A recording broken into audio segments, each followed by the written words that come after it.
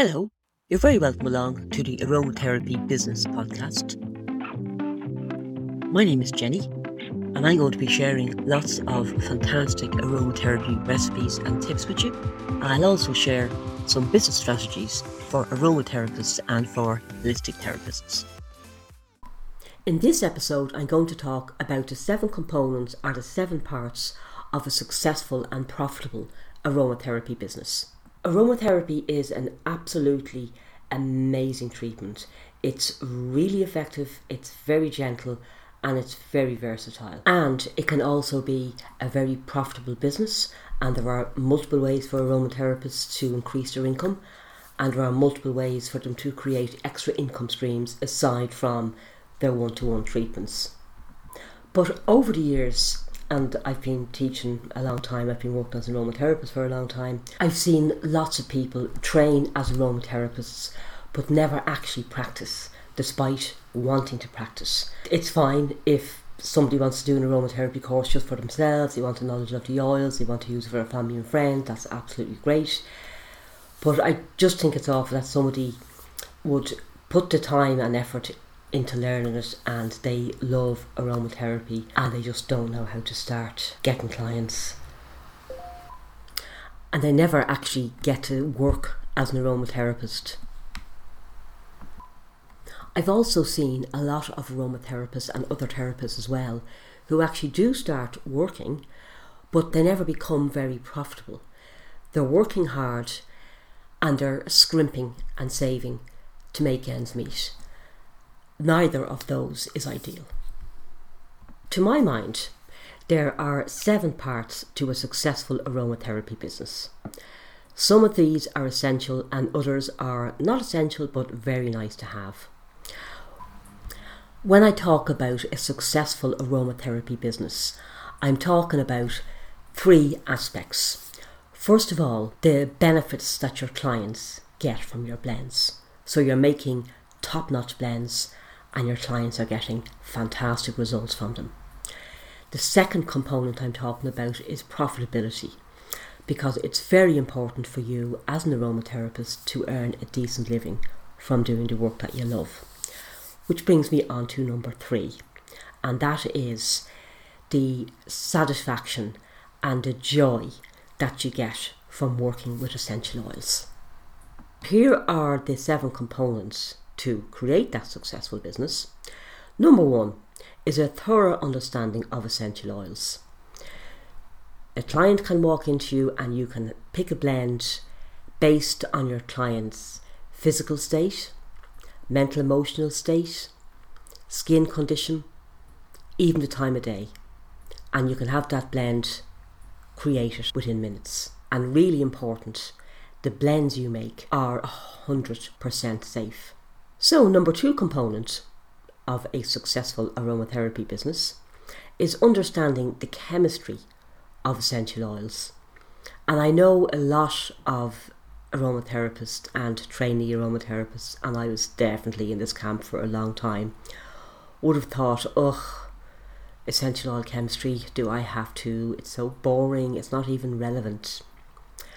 That is because in most colleges, students need to know the main chemical constituent of each essential oil. Even saying that sounds boring. That information on its own is useless, absolutely useless. I did some extra training with Rhiannon Lewis, a beautiful lady who founded Botanica. You may have heard of her. Training with Rhiannon really brought aromatherapy chemistry to life for me. And if you're not a chem head, if you didn't do chemistry in school, or you didn't like chemistry in school, or you don't want to learn all those weird symbols, it doesn't matter, you don't have to. When you understand practical aromatherapeutics, you'll understand how essential oils work, why some are contraindicated to certain conditions, why some blend particularly well with others, and lots more. And really important, you'll know what chemicals you need to include in your blend, and this is going to make your blends way more effective. So you obviously will know the therapeutic properties of which oils are good for coughs and colds, etc. But in addition to that, you look at the chemical and blend for the therapeutic properties and for the chemical. And that really is going to bring your blending to the next level. Just to give you a quick example of that, I had a student who was coming to one of my in-person aromatherapy courses, and she had missed a class. She came in the following class saying that she had missed a previous class because she had a really nasty chest infection that she just could not clear up. I said to her, "Are you using essential oils?" And she said yes, she was, and she was using lavender and bergamot and lovely oils, and they were having no effect. So I knew exactly why, but she didn't. So I went into the class and said, "I want you to come up with a blend that will suit this student and help her respiratory infection." And they all come up with different blends. And I was going through them all and going, no, you're missing something, that won't work, etc. One girl had picked an oil that was just right, and I said, "That is one of the oils that you need to use." She didn't know why it was one of the oils that she needed to use. The reason is that all of the students naturally were picking all the obvious oils that were well known as being good for the respiratory system, and they all were good for the respiratory system. But what they hadn't put together was they needed to have a particular chemical called a ketone. Essential oils that are rich in ketones act very powerfully on the respiratory system. And unless you have one of those oils, at least one of those oils, in a blend for a severe respiratory system, the chances are that the normal essential oils are not going to work. They will help, they will ease symptoms, they will lift the spirits, but are not going to be able to destroy that infection on their own. So now the students understood it. I asked them to come up with a blend that was rich in ketones that would help the student with respiratory infection. And they did. They came up with a top-notch blend. The student took it with her. She used an inhaler, she used a chest rub, and when she came in the following week, the infection was completely gone. So knowing essential oil chemistry is really, really powerful, and this is just one example of why you would need to know the chemicals in an essential oil. Number 3 component is what I call aromapsychology, which is aromatherapy for the mind and emotions. You can pick up any aromatherapy book and you'll see a list of essential oils that are calming, ones that are uplifting, ones that are stimulating, etc. They're good for depression, they're good for stress, and that is very useful. But as an aromatherapist, I really think that we need to be able to go a bit deeper than this, because it's not one size fits all. In my aromatherapy wellness professional course, I cover how to blend in a very personal way, taking all sorts of things into account, like scent memory, PTSD, ethnic preference, and lots more. And the whole aromapsychology is just so fascinating. And again, as with the chemistry, having an understanding of aromapsychology is going to make your blending a lot more effective.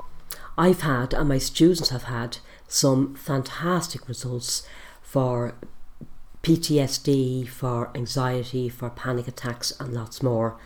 And it is just so amazing to see the client feeling better and better all the time. Just a quick note here: if somebody is suffering from severe anxiety and depression, don't try to treat with essential oils alone. Always refer them on to a doctor or a medical professional. You can still use the essential oils, but as I say, don't try and treat any very severe condition with essential without having consulted a doctor or a medical professional. Number 4 component is insurance, and this is very obvious. If you don't have insurance, you can't work with paying clients. So any course you do must be accepted by insurance companies. Number 5, not essential but a big plus, is having extra aromatherapy skills and knowledge, such as pregnancy aromatherapy or aromatherapy facial. Having these extra skills really helps you to stand out from other therapists in your area. It positions you as an expert, and it makes it easier for you to upgrade your treatments so that you can raise your rates. Number 6 is being able to spread the word about your business and tell clients what they need to know before they book in with you. So clients might want to know, what conditions does aromatherapy help? If I have X, Y and Z condition, will it help me? Why should they book with you over any other aromatherapist or any other therapist?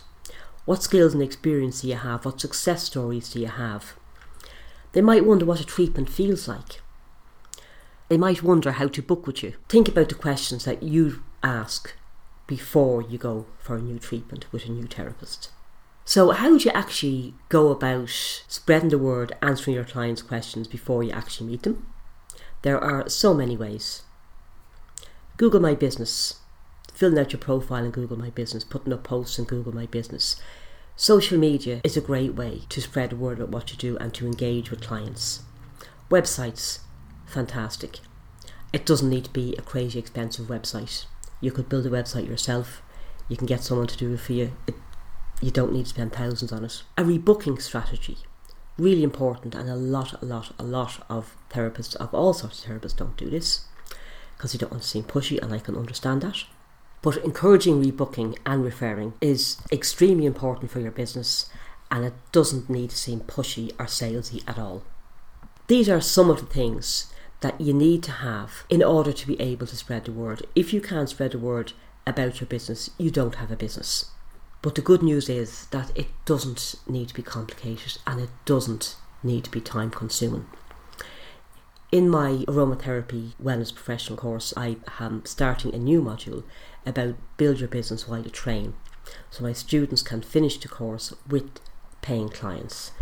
And the strategy I use will also rule out the case study clients who become the freebie seekers of the future. Now, not all case study clients do, but some of them do, but gets rid of all that.